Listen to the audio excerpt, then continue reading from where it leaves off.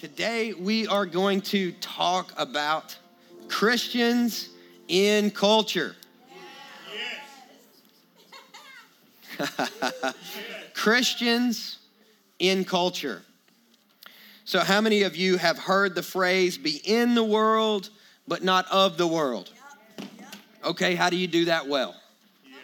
Because it's one thing to quote it, it's another thing to live it and live it well, huh? Be in the world, but not of the world. How many of you guys grew up in church? Quite a few of you guys. I grew up in church. Hey, my parents got saved in a holiness Pentecostal church. That's the people you're afraid of at Walmart. Got saved in a little small holiness Pentecostal church, man. Holy rollers. That's what they called us. Because the women, had the big, long beehive hairdo and would literally roll. That's why they call them bobby pins and dresses. And that's the way they rolled. I know, looking back, it's a little bit weird. But here's the thing. My parents got saved into that church. They got discipled in that church. And the power of God was present in those churches, man. That's one thing. Is before we, cast stones and judge other people's expressions, no matter how liberal, how conservative they are, I know this. Jesus loves to show up and hang out with the last people that you think he should be around. So be careful before you start declaring who's blessed, because Jesus will start hanging out with people you think he shouldn't touch with a 10-foot pole. Wow, okay, so this is one of those things we have to know if we're going to engage in culture, because Jesus is not afraid of sin. Jesus is not afraid of darkness. There's no reason to be afraid of darkness when you understand that you are the light of the world. There's no reason to be afraid of sin when you understand that you are the salt of the earth. Yeah, I'm stepping into a dark place. Yeah, I'm stepping into a sinful place. Yeah, I'm stepping into a bar at 11 p.m. Playing a show. Oh, see, yeah, I know some people don't want to talk about this. But I'm bringing the light. I'm bringing the Holy Spirit. I'm bringing love. I'm bringing transformation. I'm bringing change. I'm not set up here as a thermometer. I'm discerning that the spiritual atmosphere is way too dark for me to be here. It just irks my spirit. No, I am a thermostat. I come in full. So I tweak the environment to the degree that the Holy Spirit communicates to me. What do you want to do here, God? Who do you want to speak to? Who are you talking about? What is their God-given identity in you? And then that's where we go. See, I think we need some party theology in the church. I think we need to understand how to go to a party and have some fun and be a light. And that's people worried about shouting me down. But Jesus did this at a place called Cana, where he turned water into wine for people who were already drinking. Now, I know I'm not going to get that many amens on that, but listen, Jesus was the life of the party, right? People argue, man, that was grape juice, man. Do some research. Do some research. Hey, here's what I can guarantee you. Jesus wasn't drunk. Here's what I can guarantee you. Jesus didn't sin. So some people think, oh man, in order to win the world, I have to become all things to all men so that I might win some. Let me tell you, look, you're not going to win souls getting blasted drunk with them on Saturday and thinking they're going to come to church with you on Sunday. Man, I'm in trouble already. Is this too real? This is just the introduction. But I grew up in this Pentecostal church, and the world was real scary in that church. You guys know what I'm talking about. It was like, man, you can't go out. You can't go to the movie house. I literally heard that. You can't go to the movie house. Devil, get on you there. Ruin your life. Better not go to the movies. I mean, they preach against everything. I remember growing up, I'm like, I know what we're against, but I just don't know what we're for. Some of you guys are laughing. You may have been experienced church like this, but I'm not bashing the church, because here's the thing. that church understood something that this church, and not just this church, I'm talking about the modern day, postmodern, post-evangelical church needs to understand, which is the reality, the truth of being set apart.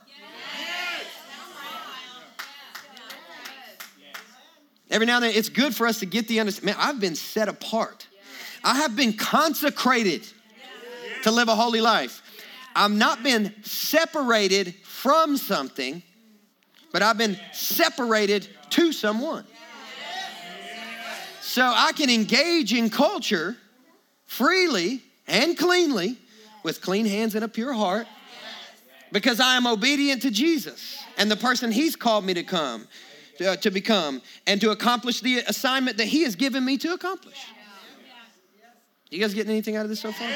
And so, as a kid, it was like, man, you better not mess with the world culture because it's terribly bad and super scary. That's what I heard growing up. And I do think maybe the intent was good. But on the other hand, how many of you guys know that the scripture plainly teaches us to go out into all the world, somebody say culture, and preach the gospel. You could be an evangelist to Facebook. You could be a missionary to YouTube. You could be an apostle to business, entrepreneurship. You could be a prophet to the entertainment industry. How many of you guys know this? You could be a teacher to the education mountain, but not just a teacher in the sense of I teach third grade, but you could be a Holy Spirit anointed teacher to kids, teaching them biblical principles even when they don't know what you're saying.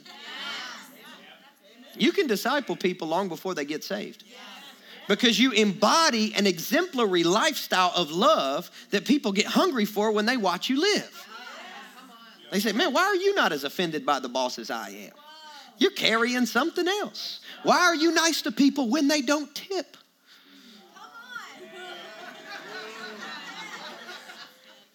See, if you're going to be a Christian in culture, then your spirituality has to be attractive. You know what I'm saying? Well, I'm always sad. Bless God, I got the victory. You don't look like it. Who wants to be like that person?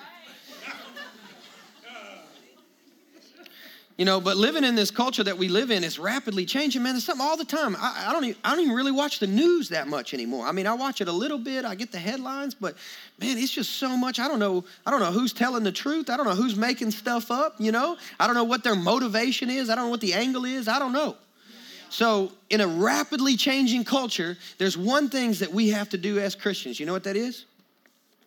Read this. And right now, there is such an attack on the Bible. Would you guys agree? Such an attack on the Bible because the enemy understands, man, if we would stick to our roots, then we would be transformational in culture. How many of you guys know there's a difference in the truth and the facts? Everybody's on the news. Well, the facts are, well, the truth is.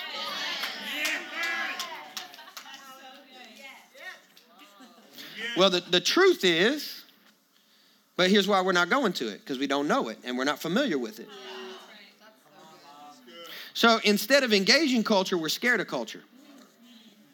Instead of talking to people about the truth, we're scared to share the truth because we don't know when we're going to have to defend what we say we believe to someone who's more informed about a topic than we are, even though they're not Christian. Did you guys get all that? Because how many times does somebody bait you? Well, if you were a Christian, then you would, and they drop a little scripture you never even studied. And you're like, dang, it says that? And they're like, Google it. Like, you obviously are not a real Christian. You don't know. So as a result, we're scared. Is this the truth? Am I telling you guys the truth? So as a result, we're scared. We say, man, I'm not saying nothing. Because moral relativism, you guys know what that is. Well, if it's good for you, it's good for you. If it's good for me, it's good for me. That's the diet of the day. So I don't want to say anything. I don't want to mess anything up because I don't want to have to defend what I believe. So instead of engaging culture, instead of getting in the world but not being of the world, instead of engaging culture, I'm just going to shrink back over here and I'm going to stick to my Christian bubble where all of my friends believe the exact same things that I do, vote for the same people I do, read the same newspapers I do, subscribe to the same blogs that I do. And we're just going to get together and we're going to speak Christianese to each other. And then wonder why nobody wants to hear what we have to say when we step out to evangelize. You know, say, I don't understand your language. You're talking a different, what are you? What's those Christian words? I don't know if I want to be like you. I don't know. You see what I'm saying? So there comes a time and place, and I think that's right now, where we're seeing some people begin to understand that the world is not something to be feared. Culture is not something to be scared of. Culture is something that we're called to engage in, not be formed by, but carry our identity into places where God wants to love people, into redemption. So we can't shrink back and be scared. So in order to do this, Chris Hodges wrote an amazing book. I forgot to mention this first service. If you would like to read it, I would totally encourage you to read it. It's called The Daniel Dilemma. I've taken some of his notes. I'm going to use it for the sermon series. I've added to it a little bit, changed some things here and there. And so if you want to read that book, it's called The Daniel Dilemma. Some of you guys do audio books or you read it. It's an amazing book. And I've been reading it, thinking about the life of Daniel, praying into the life of Daniel, reading through the book of Daniel, and just getting some understanding. Man, Daniel, he was such a parallel, exemplary missionary into culture that we can really learn a lot from today. You guys know Daniel's story, right? I'm going to read it. If you don't mind, pull it up. Daniel chapter 1. We'll read through this and we'll dive in. In the 3rd year of the reign of Jehoiakim, king of Judah, Nebuchadnezzar, king of Babylon, came to Jerusalem and besieged it. Took it over. How many of you guys know that Christians are called not to conform to culture, but to create culture? I believe that Christians should be the most creative people on planet Earth.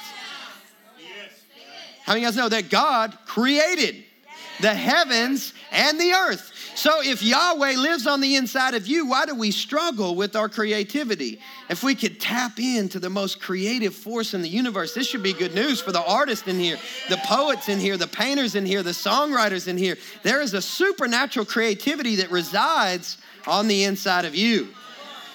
Right? Christians are called to be creative, and yet here it is, Nebuchadnezzar, a demonic king, a king that worshiped idols, a king that worshiped the idols of culture. He came and he besieged the holy city. He came and he took the people of God.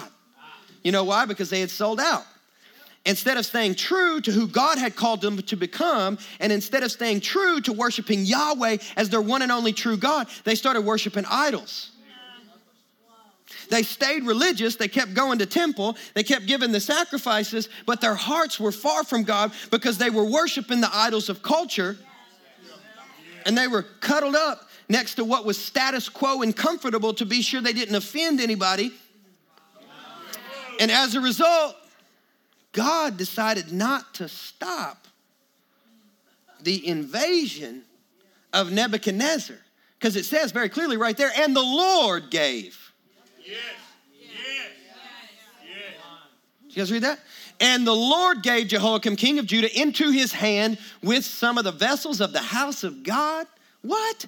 They took some of the things that the church has and they set it up for themselves to grab attention. They took some of the things that we do so well, the church does so well, that worship, man, that Sunday service that Kanye's doing. I mean, they're taking the music because it's a vibe, you know. Wow, yeah, that gospel music actually, okay, Chance, let's go, you know.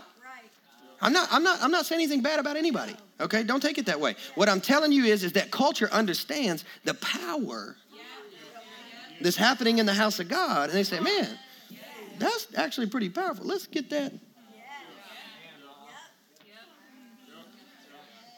you guys with me? So we're seeing that, and you know what? I think God wants to move through that. I think God wants to move through that. I personally love the fact Kanye's doing Sunday services.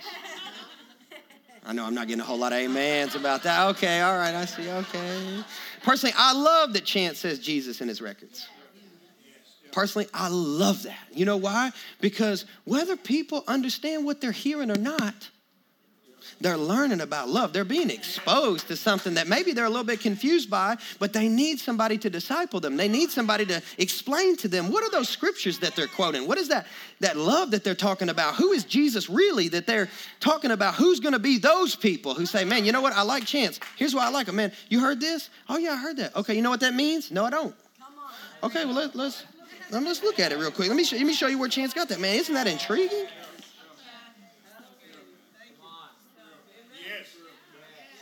You guys with me? So we got to sit and talk with people if we want to do that. You got to sit and talk with people. A lot of people won't sit with anybody. You know why? Because they have not discerned who God says they are yet. They see who they are projecting themselves to be, who they want to be identified as. But when we can see people through the lens of the Holy Spirit and recognize, man, that's God's child right there. That's a son. That's a daughter. Oh, yeah, what's up? That's my brother. That's my sister. We got the same DNA. An enemy is just somebody whose story you haven't heard yet. So get back to the scripture. So I'm just going all around with this message. Y'all okay with it? Okay, with some of the vessels of the house of God, and he brought them to the land of Shinar, to the house of God, and he placed the vessels in the treasury of his God, lowercase g. Next slide, please. Then the king commanded Ashpenaz, his chief eunuch, to bring some of the people of Israel, both of the royal family and of the nobility, youths without blemish, of good appearance and skillful in all wisdom, endowed with knowledge, understanding, learning, and competent to stand in the king's palace. Now, right here, he's talking about those who won homecoming king, homecoming queen, the star athletes, the young men coming up, NFL players, basketball players. You guys with me on this? So let's get some of those guys. They look good. They're smart. They're wise. Let's get some of those MIT students, some of those Yale students. Let's get some of those influencers. Built a following. Let's recruit them. Because culture has a plan. To teach them the literature and the language. Everybody say the culture. The culture of the Chaldeans. And the king assigned them a daily portion of the food that the king ate. Say, here you go. Let me feed you a steady diet that we need you to consume so that, you ever heard you are what you eat? Yeah. So that you'll become like it. It's the ancient equivalent of.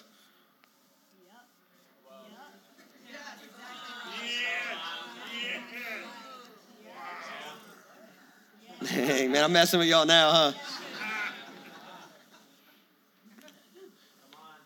Ta-ding.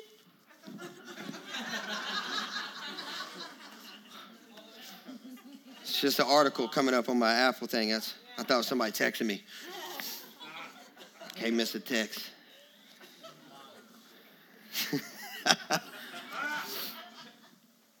But it tastes good. And it looked good. Because it's the king's food. It's what the people on top do. And of the wine that he drank, and they were to be educated for 3 years. We're going to give you a little season of indoctrination. And at the end of that, you're going to stand before the king. And among these were Daniel, Hananiah, Mishael, Azariah of the tribe of Judah. And the chief of the eunuchs gave them names. Names. Here, through culture, the enemy wants to accomplish something. He wants to claim you, tame you, and rename you. Because here's what the enemy wants you to do. He said, hey, here's your name. How many of you guys grew up with a nickname?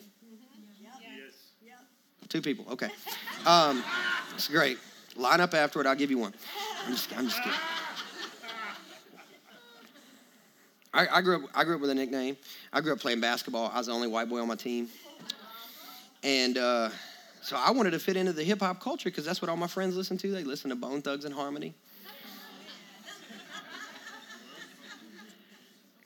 Bum, bum, bum, bum, bum, bum. Tell me what you gonna do.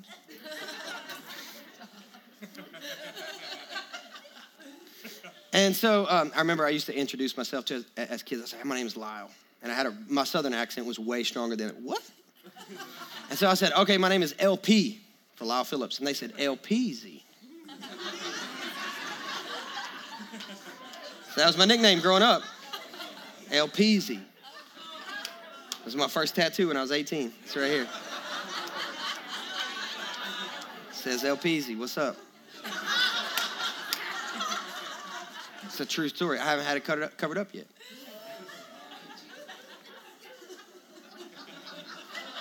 I just roasted myself in front of all y'all. That's how vulnerable I am, so much I love you. So how many of you guys know that the enemy, he says, no, I want you to identify yourself as the person you need to be to get your needs met. When you're looking at the culture, you're looking at the school, you're looking at the friends, you're looking at the people on the internet. Who do you need to be in order to become valuable?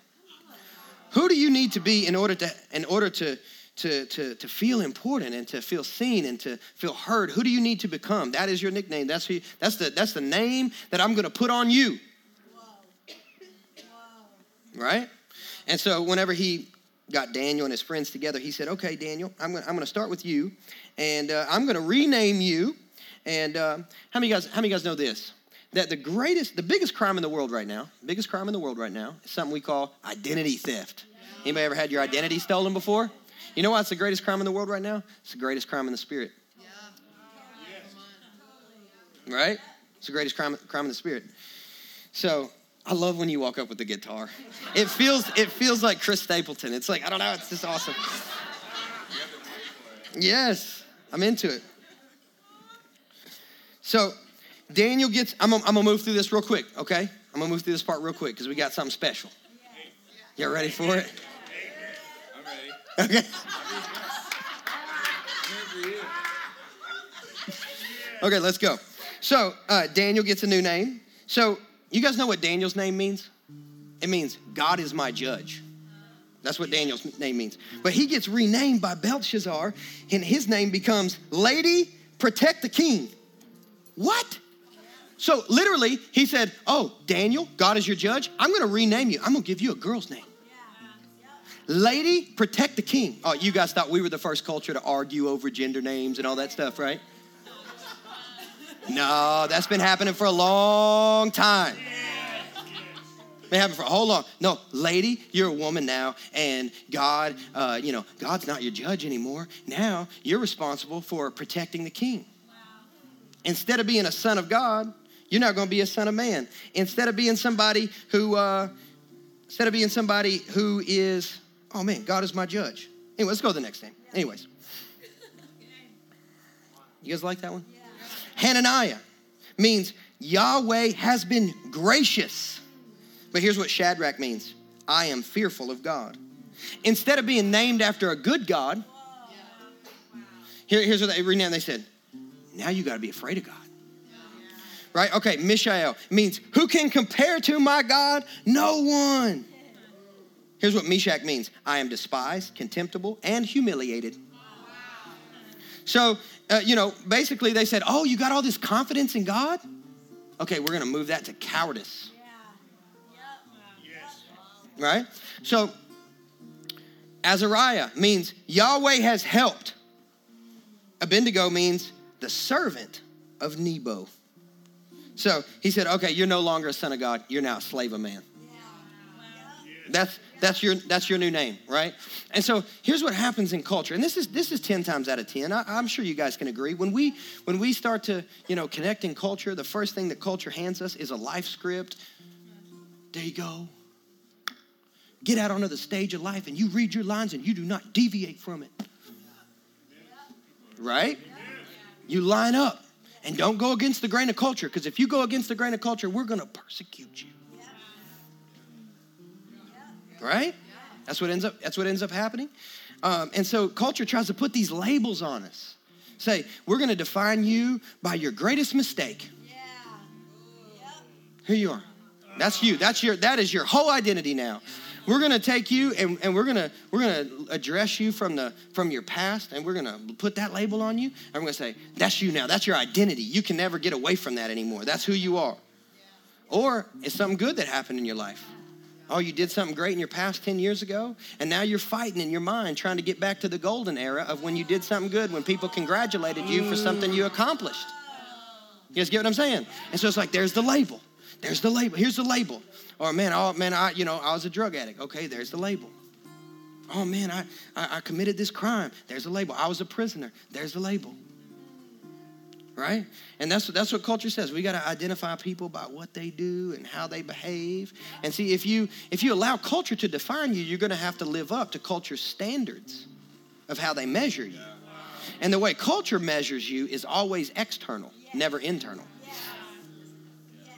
They measure you based on your behavior, but the way God doesn't look on the outside appearance. He looks at the heart. And so God is looking at your heart, and he's saying, I have an identity for you. And there's a lot we can do. We can reinvent ourselves a little bit. I see a lot of books out there, hey, reinvent yourself. Do something new. Be a new person. Be a different person. Okay, well, great. Try that out. I think there's good in some of that. But at the end of the day, there's only so much work we can do because God created us. God fashioned us, right? Amen? He's given us our identity. He's told us who we are. And when culture touches us, we might get a new name. But here's the thing. Whenever God touches you, you get a new name. When God touched Jacob, he became Israel. When God touched Abram, he became Abraham. When God touched Simeon, he became Peter. When God touched Saul, he became Paul. When we are touched by God, our identity is more authentically revealed. So all I'm asking you guys, all I'm telling you guys today, as you think about this, listen, I promise you, culture wants to tell you who you are, but don't let them. Don't let them, okay? Because if you're going to be a Christian that engages in culture, it has to start with who you are. Because who you are, how you see yourself will determine the actions you take and the decisions that you make in your life. How you see yourself will determine your action plan in life. And so it's so important that we not allow anybody to define me.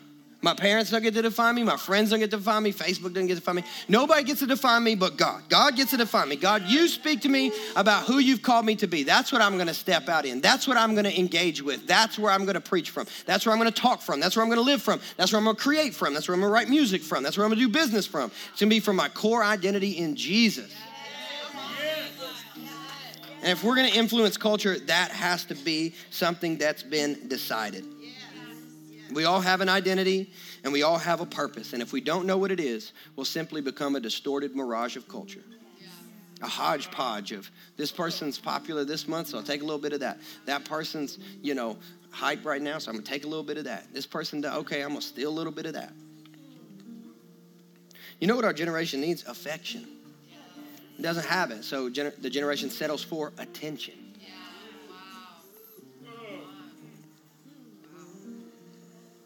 If I can't have your affection, then I'll get your attention. But we'll know what to do when we know who we are, because purpose is identity in action. Purpose is identity in action.